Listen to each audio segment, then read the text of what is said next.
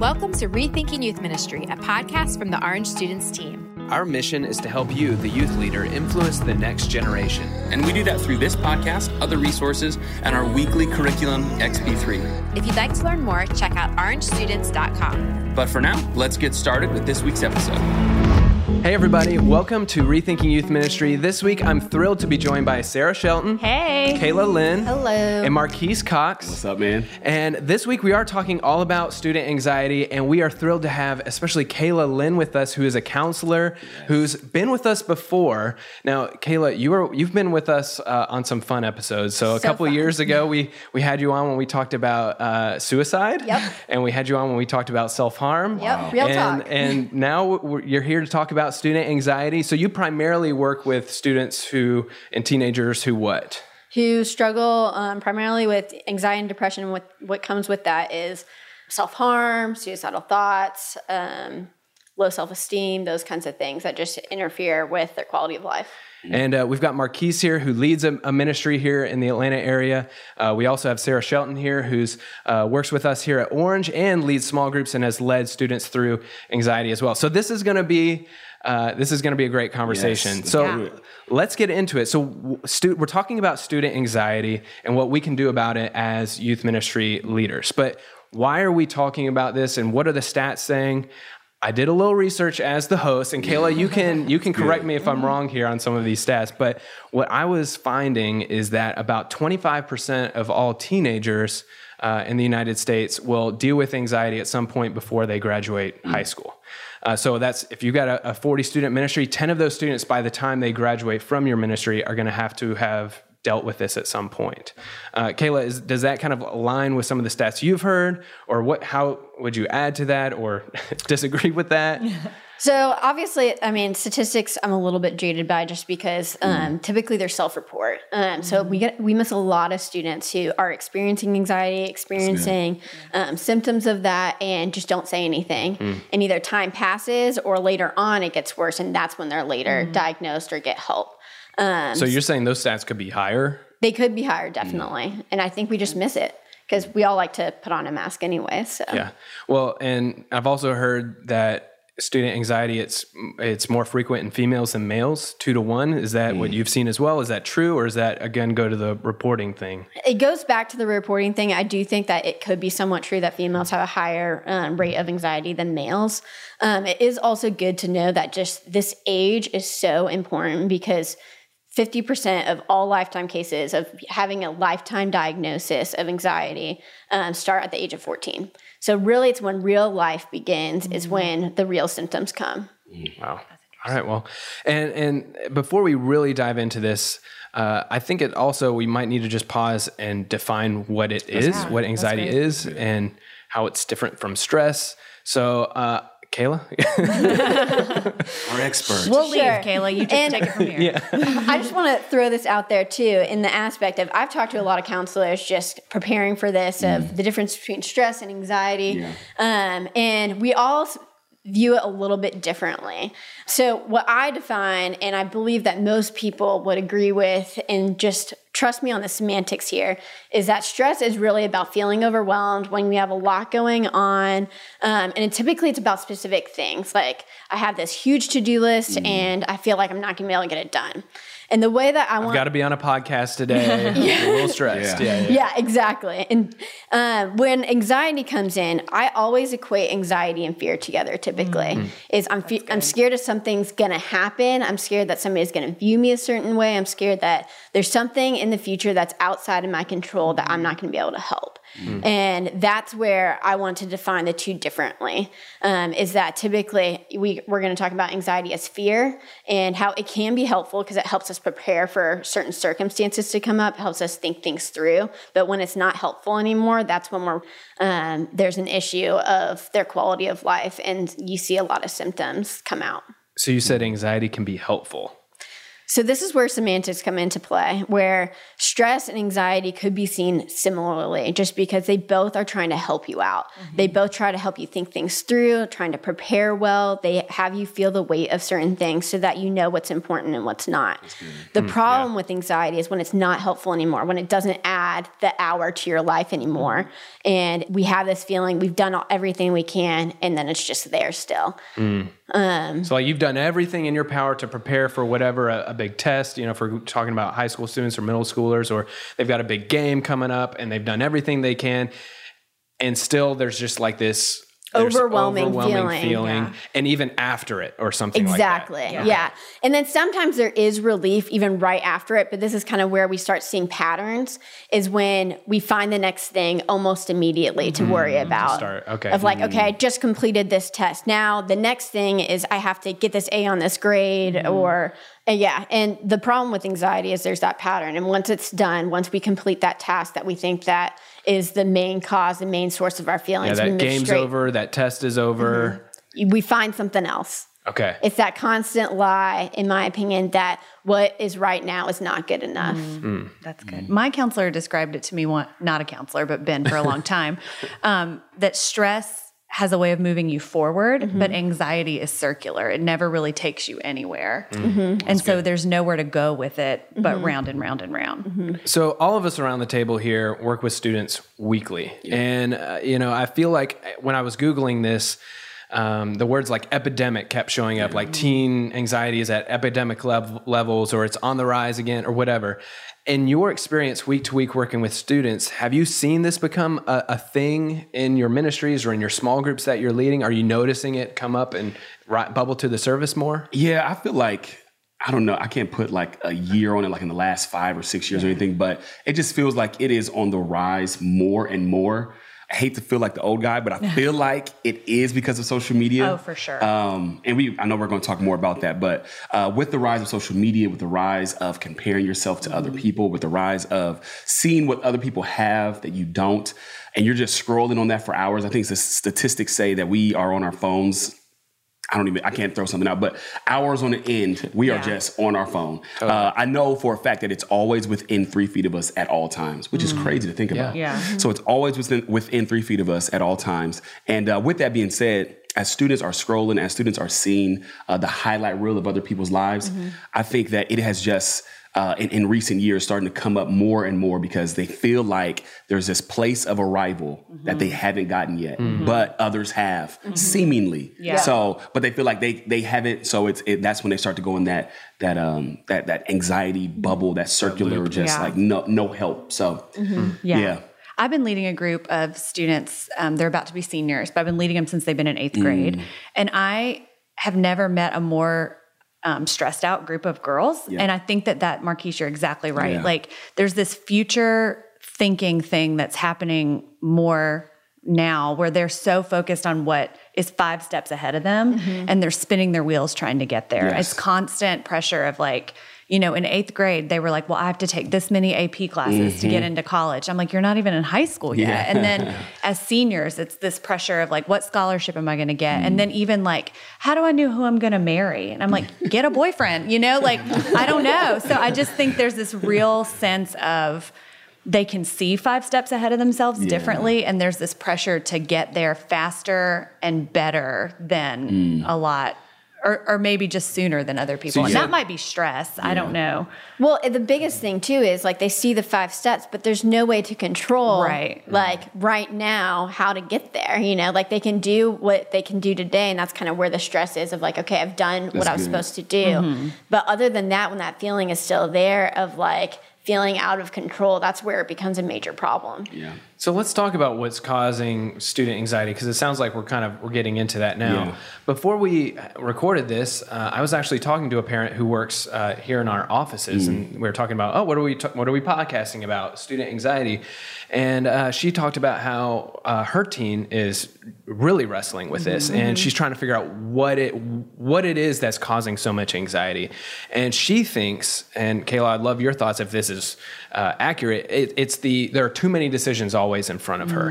That is, like when her teen was, a toddler or elementary student, it was like, do you want to wear the red shirt or the blue shirt? Do you want a burger or do you want chicken nuggets? And then now that they're in high school or, even middle school, there are too many options in front of them. There are, now it's not just, do you want to go to this school or this school? It's, you've got 1,000 schools to choose from. You have 1,000 places you could go for XYZ. You have 1,000 different extracurriculars you could do. It's no longer baseball or soccer. It's, there are 1,000 things in front of them all the time, which is a little different than a way a lot of us grew up.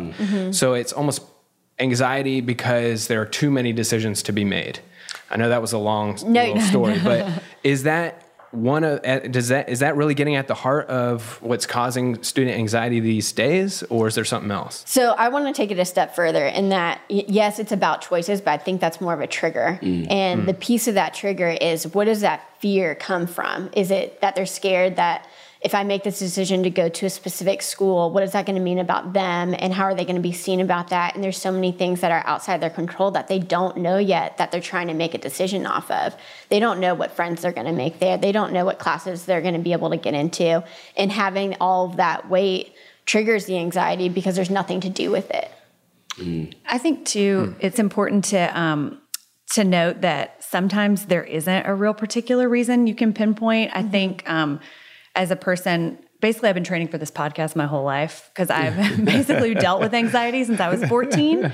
And for me, I'm a super extroverted person, grew up in church, had no quote unquote reason to feel that way.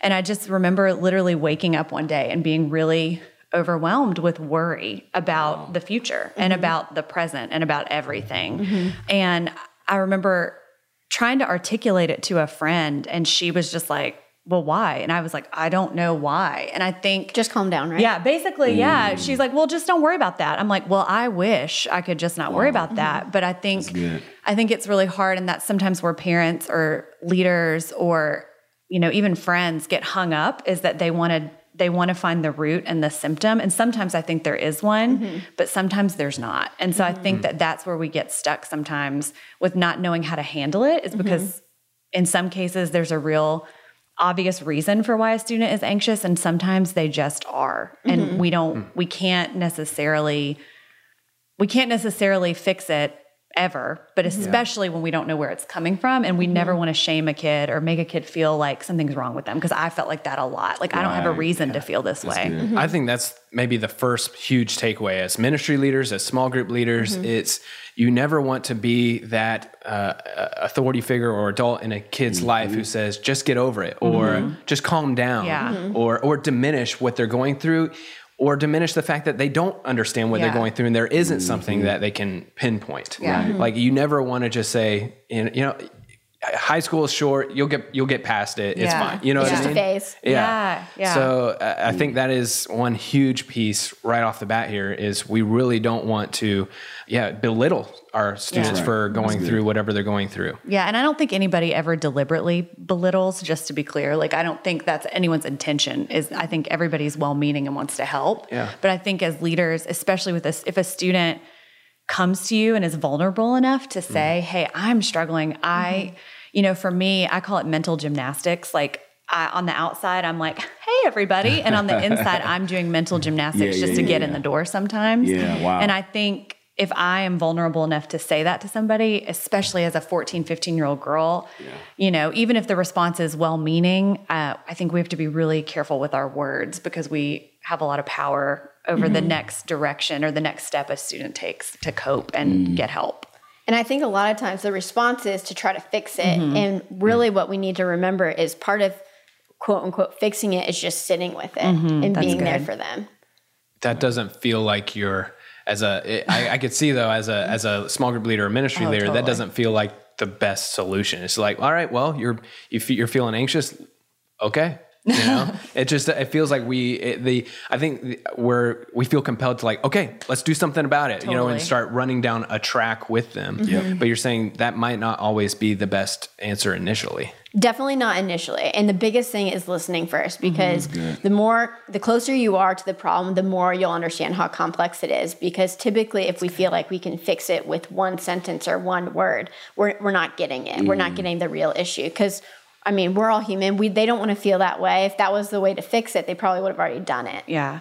And I think too, as a person who has dealt with this, and particularly as a teenager, if someone gave me a list of things to do, that would just add to my anxiety. If somebody said, okay, like you feel this way, so here's 5 things we can try right away without sitting in it with me first. And then I did those 5 things and they didn't work, I would be like, okay, well, we have a problem now, you know? And then it's like, well, I'm just more anxious because the tools didn't work for me. Wow. I'm going to jump in here and pretty much say too, is we need to understand why they're not doing those things. Because there's, you know, there might be the depression background. There might be, I've already tried that. Or there might be other things that are getting in the way of them trying to help themselves. Can I ask a quick question? Mainly to you, Kayla. I'll give it a shot too, Marquise. Right. Yeah, what do you mean? What would you say is the difference between, because you brought up depression, what do you say is the difference between anxiety and depression in, you know, with students or with people in general? So I've kind of talked about this before. The way that I kind of relate, you know, physical or medical like health with mental health, because I think obviously they coincide so easily. So say that you have a cold, then you are way more vulnerable to get strep throat, to get pneumonia, to get other, you know, diagnoses or sicknesses, because we have a low immune system. So with anxiety is very similar, whether it's anxiety first or depression first, you have a low immune system. So that's where they coincide together. And the way that I've seen anxiety turn into depression is because they have such a heightened energy for so long that's not sustainable, that they fall apart and that they just don't have energy anymore. And it's almost like, I don't care anymore, but they do. And so there's this additional weight that they can't lift. I work with a student in my small group who has a lot of anxiety. Yeah. And I think she deals with panic attacks about just about anything. And something as big as like an illness or as small as like a spelling test. It's really sends her to a place. Wow. And I think she has recently started grappling with depression too. And for her, I think a lot of it is isolation, because she feels like her friends don't understand, her parents don't really know what they can do to help her. And there's a fear of talking about it because she wants to be seen as the same. And she wants to be, I think as most students really do, want to be seen like everybody else. Yeah. And so for her, she sort of started isolating. And I think in that isolation, with her anxiety, depression has sort of built and added on. Yeah. So Kayla, I want to go back to, so what are the things that are causing the increase in student anxiety? I know that Marquise has brought up social media a few minutes ago. I was mentioning how maybe, you know, there's too many decisions to be making and they're trying to, you know, that's causing anxiety. Sarah brought up, well, it might be nothing that's causing anxiety. The biology of it. Yeah. So I want to turn over any other rocks. So what else is causing some of the anxiety at epidemic levels that we're hearing about these days? Yeah. I love how Sarah brought up genetics and biology of our bodies. And I mean, that could just be a huge piece of it. Wow. As time goes, people accomplish more. And because people accomplish more, we look around and we feel like we've got to meet that more. And because we have that higher standard and that pressure that we feel like we have to meet, that's constant. I feel like it is different in our culture now versus way back when. Yeah, we need to lower our standards. There it is. Don't try as hard. Right? Well, and you can see through, because of things like social media, you can see how much others are achieving. And then I'll always go back to like, if I'm not achieving or if I didn't get there, then what does that mean about me? And what fear kind of comes up with that. Yeah. And I also see like, and I don't think it's just confined to students in this area, but I am in this area, but the parents can also add on to the stress and the anxiety with the standards and the expectations that they levy on to the students as well. Where it's a lot of conversations I've had with students is, well, my mom says I have to do this. My dad says I have to get here. He went to this school. I am not good enough to play football. I am not getting a scholarship. And all of these different things of my parents are saying this. My parents want me to, which, again, to your point, Sarah, it's coming out of a great place. Yeah. It's well-intended. We want the best for you.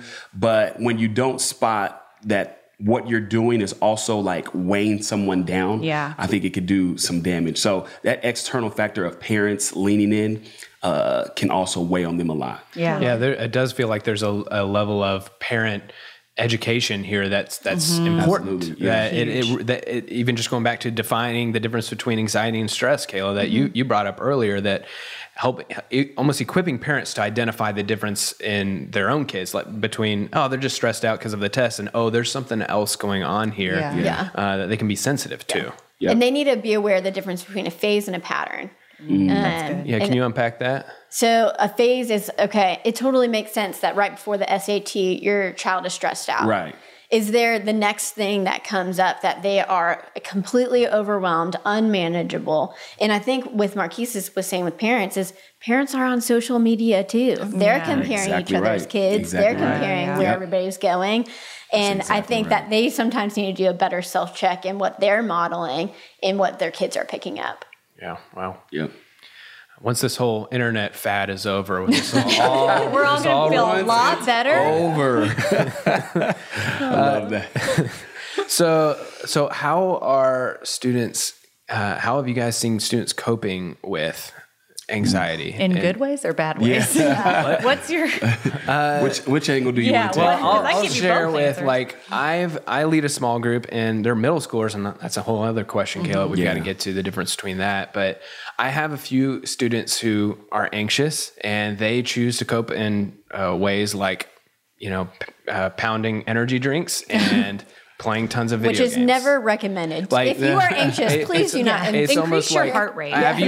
But like basically their mind gets rolling, and they're going to diffuse it somehow. And it's usually, for at least the guys that I've worked with, those are the two options. Energy drinks and video games, and Fortnite, energy drink, energy drink. The two I feel like show, the energy drink is I need enough energy to fix my problem, to go farther, to accomplish more, and the other side is avoidance, because sometimes when we fear, we fight or flight, right? Everybody kind of knows about that. So we're either going to fight and try to take this down, or we're going to go try and hide.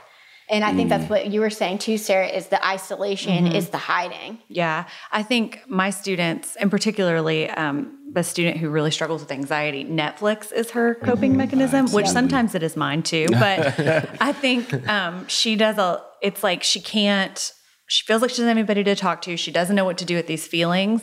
And so she will watch Netflix sometimes all night long. Like she will binge all night long. YouTube is huge. And then they don't sleep. And then she doesn't sleep. And sometimes I think this sounds like an old lady thing to say, but YouTube scares me. Because I think sometimes kids, especially when they're struggling with something like anxiety and depression, they can go down these rabbit holes of people who have posted these videos, and it's like, they feel the same way. And I don't know that that's bad. I don't know. But I think there is a tendency to open your brain up to things that are only going to make it heavier and darker than better and lighter.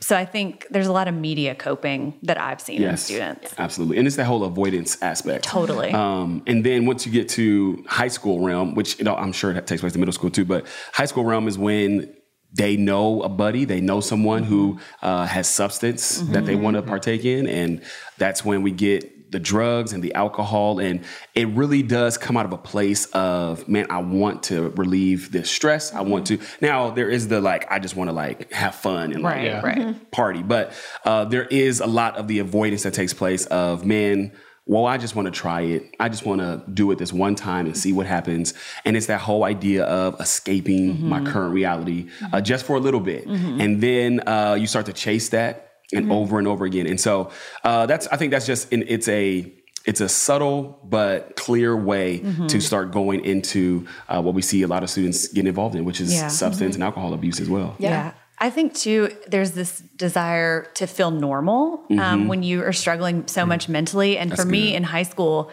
is when people sort of started to figure out I was struggling, because it became harder and harder to hide as pressure to get into college and all that kind of stuff was taking place. And for me, it was like, oh man, I want to do anything that makes me seem normal to everybody else around me. So whether it's going to that party, even though I don't really want to go, I just want to feel normal or look normal to everybody else. Yeah.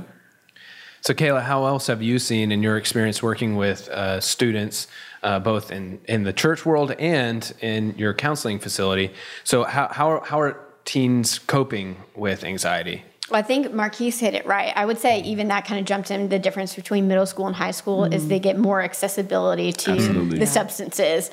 And then, I mean, you're right, CJ, your experiences of avoidance, whether it's the Netflix or the video games, or I'm just going to go out and have fun with my friends, even though I don't feel normal or I feel this stress. I know that being at home, also I feel that stress too. Other pieces that's where kind of self-harm can come in, is because they want to feel something else besides this. And physical pain is so much easier than the mental or physical anxiety that they're experiencing. And the last thing I'll say is that it can really be seen through anger, is that they let it all out. They, scream, they're upset, they're, completely overwhelmed. They try to get it out. And yes, that might work for that moment, but once again, the pattern comes back. But and that's crazy because they also are going through these hormonal changes with their bodies. And so there's all this like irritability of like my body's changing, hormones are raging, and on top of that, I have anxiety. So there's just so much going on inside of them, and they don't know how to necessarily articulate that. And that's when we see a lot of the coping things. So I think that's great when you brought up the anger, because it's just. I remember being in high school myself, and I just was like, I would just yell at my parents for no reason, and I mean, I got butt whoopings, but anyway, that's another subject. I can sit on your couch later. But anyway, it's just, I remember just having all of these things going on inside me and not knowing how to handle them. And that resulted in coping mechanisms as well. So. But that's a great point, Marquise, though, because in high school, you do have in middle school too, all these hormones going on. There, some of it's just natural, like there's going to be natural anger that's not tied to anxiety. And even going back, Marquise, to what you said a minute ago about how, sometimes they're just, diving into these substances or energy drinks or whatever because they want to have fun. It's their culture. Yeah. It's just their world. How do you pinpoint when it goes from just it's their culture to there's something deeper going on to they're just having fun versus there's something, this actually is tied to something deeper like anxiety? That's good. And that could just be the start of like, how are you doing? And just kind of asking questions and seeing, okay, is this really an escape, or are you really just doing this recreationally or for fun or because you want to go to this party? Yeah. And a lot of it too is, I'll ask a lot of my kids after they drank or after they got high, I'm like, okay, so was it helpful? How are you now? And then they'll be like, well, for a second or for a little bit, but sometimes there's a lower low that comes out of that because it's gone and it hurts that it's still there. So sometimes I'll even dive in that regard of, okay, what happened after? What did you do after? How were you doing after all of that?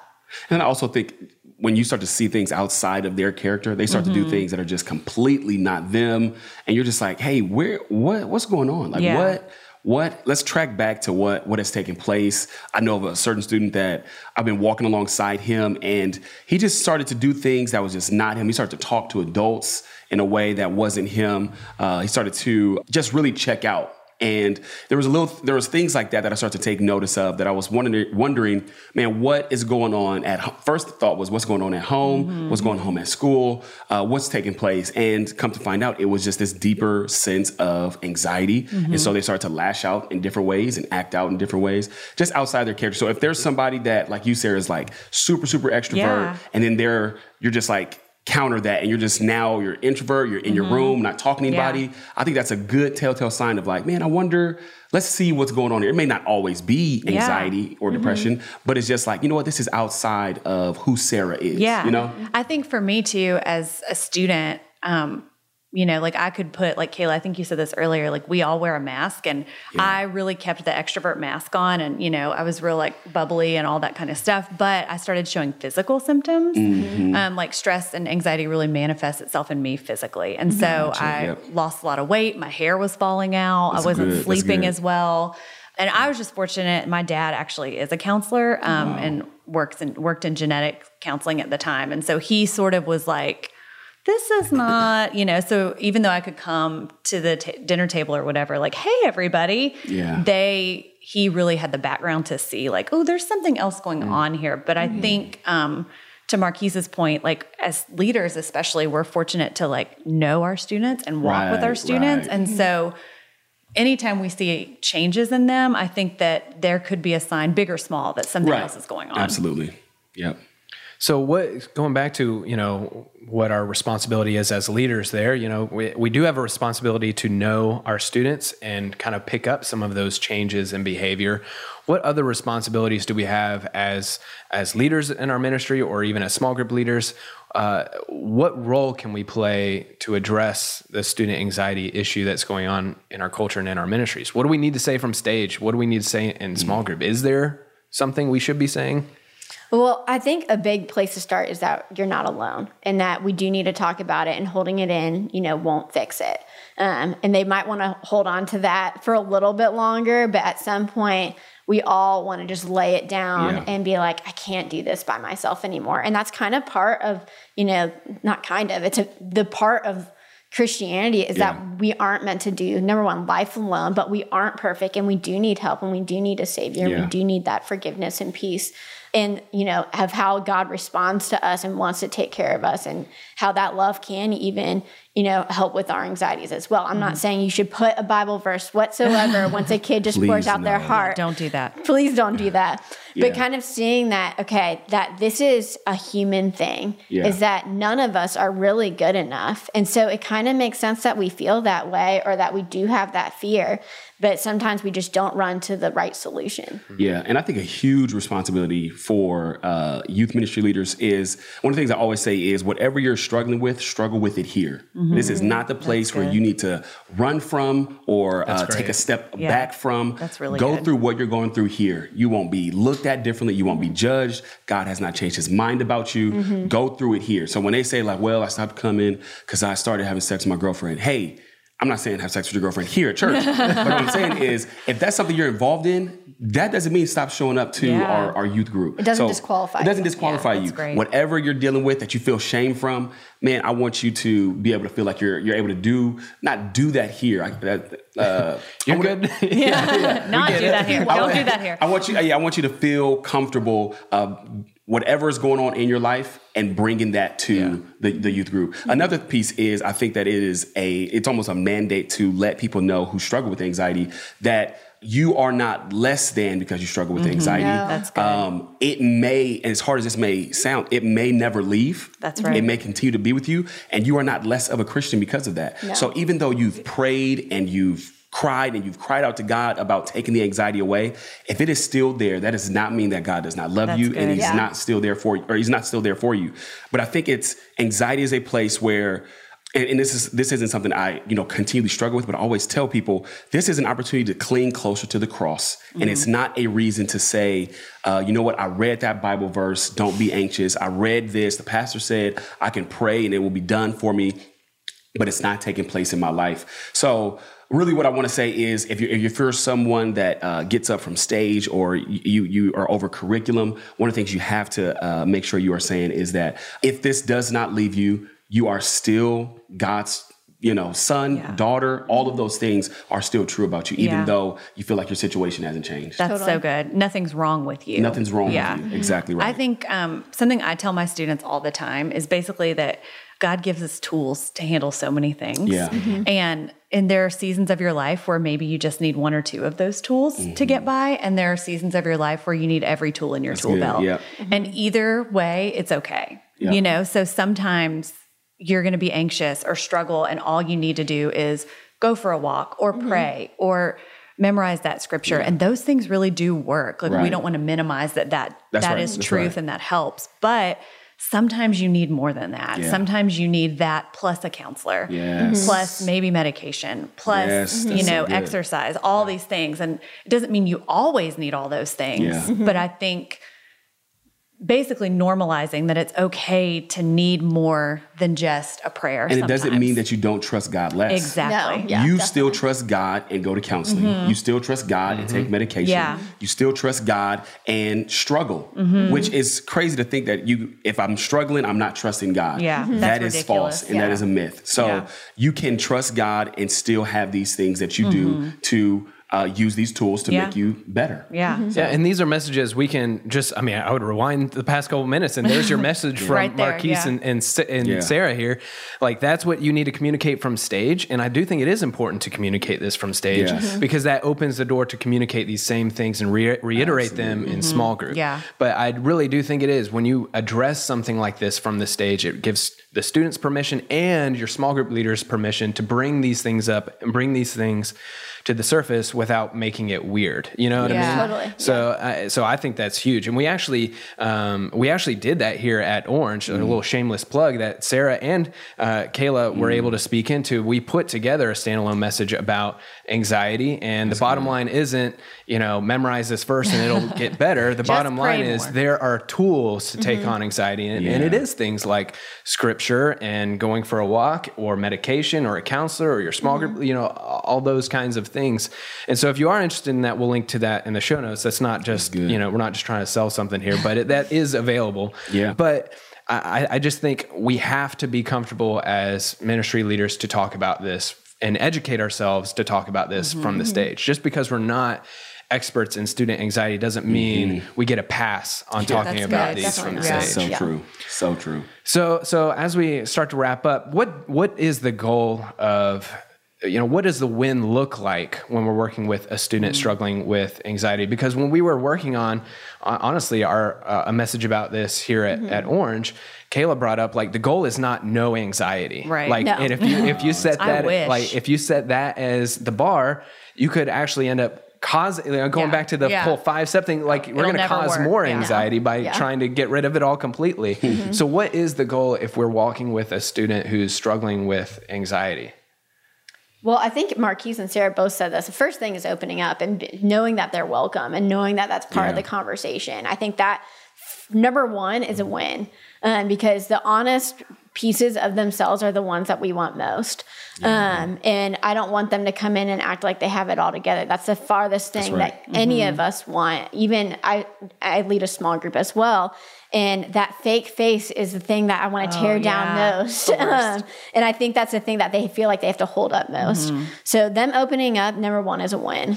And I mean, long-term as a counselor for me is my goal is that even when you experience anxiety, even when you hear those lies, even when you're not sure where it's coming from, is to know the lie it tells and being able to be like, okay, yes, just because I feel this way does not mean I have to respond in the way that it's telling me to or believe what my thoughts are saying right now. And it's kind of learning, okay, how can I respond in a way that's helpful and not hurtful? So what do I need versus want? I might want weed. I might want to self-harm. I might want to go isolate myself. But what do I need to do? I probably need to go reach out. I probably need to exercise. I probably need to share this with somebody. Those are kinds of the things that I see as a win, is responding in a healthier way that's more helpful to them, that will provide hope, but isn't going to be the quick fix. Oh, they don't have anxiety anymore.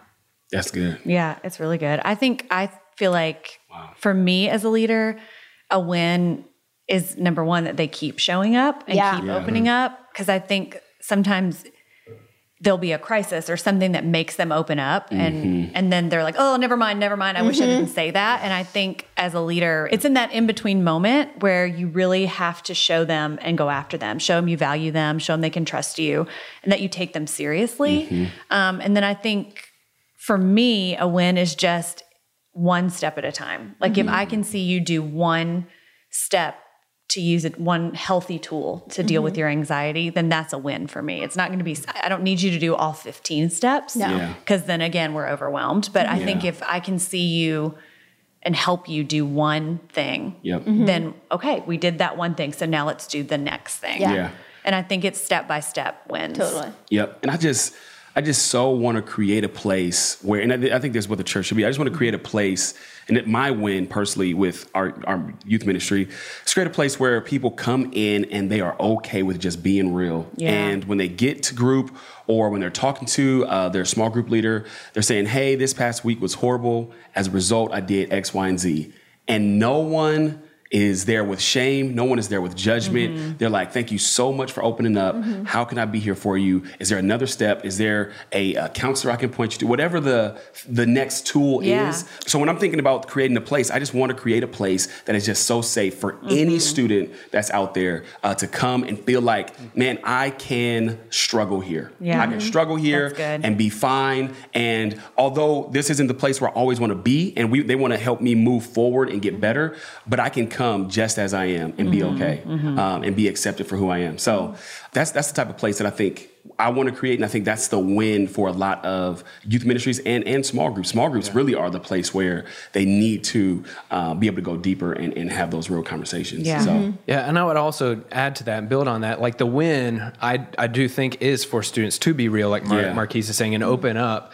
The win isn't for you as the ministry leader or small group leader to fix it for them. No. And the win is to be their ally. Yes. And so sometimes that means, yes, they were opened up and they were real in your ministry.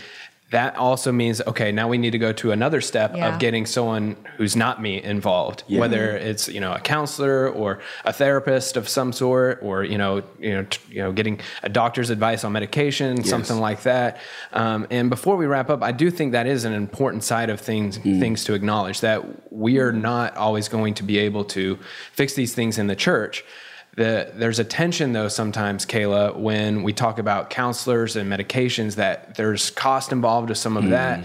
Do you have if you are sitting across from a parent who's saying, hey, my kid's really struggling with anxiety, I can't afford counseling, how would you resource those families and those people? So it gets tough. Counseling can be expensive, even when you use insurance. Insurance will limit how many sessions you can have, or they might not think that you have a hard enough, they might not think that you have a worse enough diagnosis to continue counseling. I've been through all the insurance stuff. It's a mess. So it is sometimes really difficult, even when you feel like you have resources, to feel like you're running out.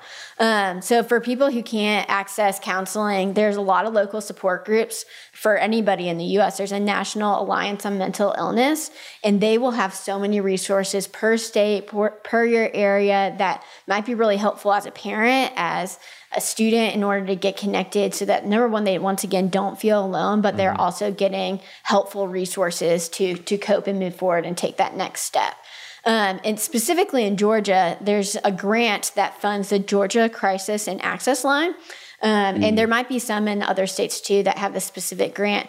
But what it is it's a resource center. So you can call and they will give you resources, whether you have insurance or not, to be able to have counselors or places to go, even when you're financially limited. It's all, the resource center is all free. And even it's a crisis line as well. So if somebody is in crisis, a counselor in their local area will come to them within 45 minutes of their dispatch. So pretty much once they deem that they need somebody there, they will be there within 45 minutes. That's one of their requirements. Wow. So it's really, really cool that if something's going on, to get started with, you're not stuck, you have options. And that's the Georgia, what? It's called the Georgia Crisis and Access Line. So we'll link to that. And if you're in another state or another country, you might have a similar kind of resource available to you that you might just have to Google and do a little digging. Yeah, and reach out to, the local churches, school counselors, maybe their specific school counselor or the director of their school counseling center.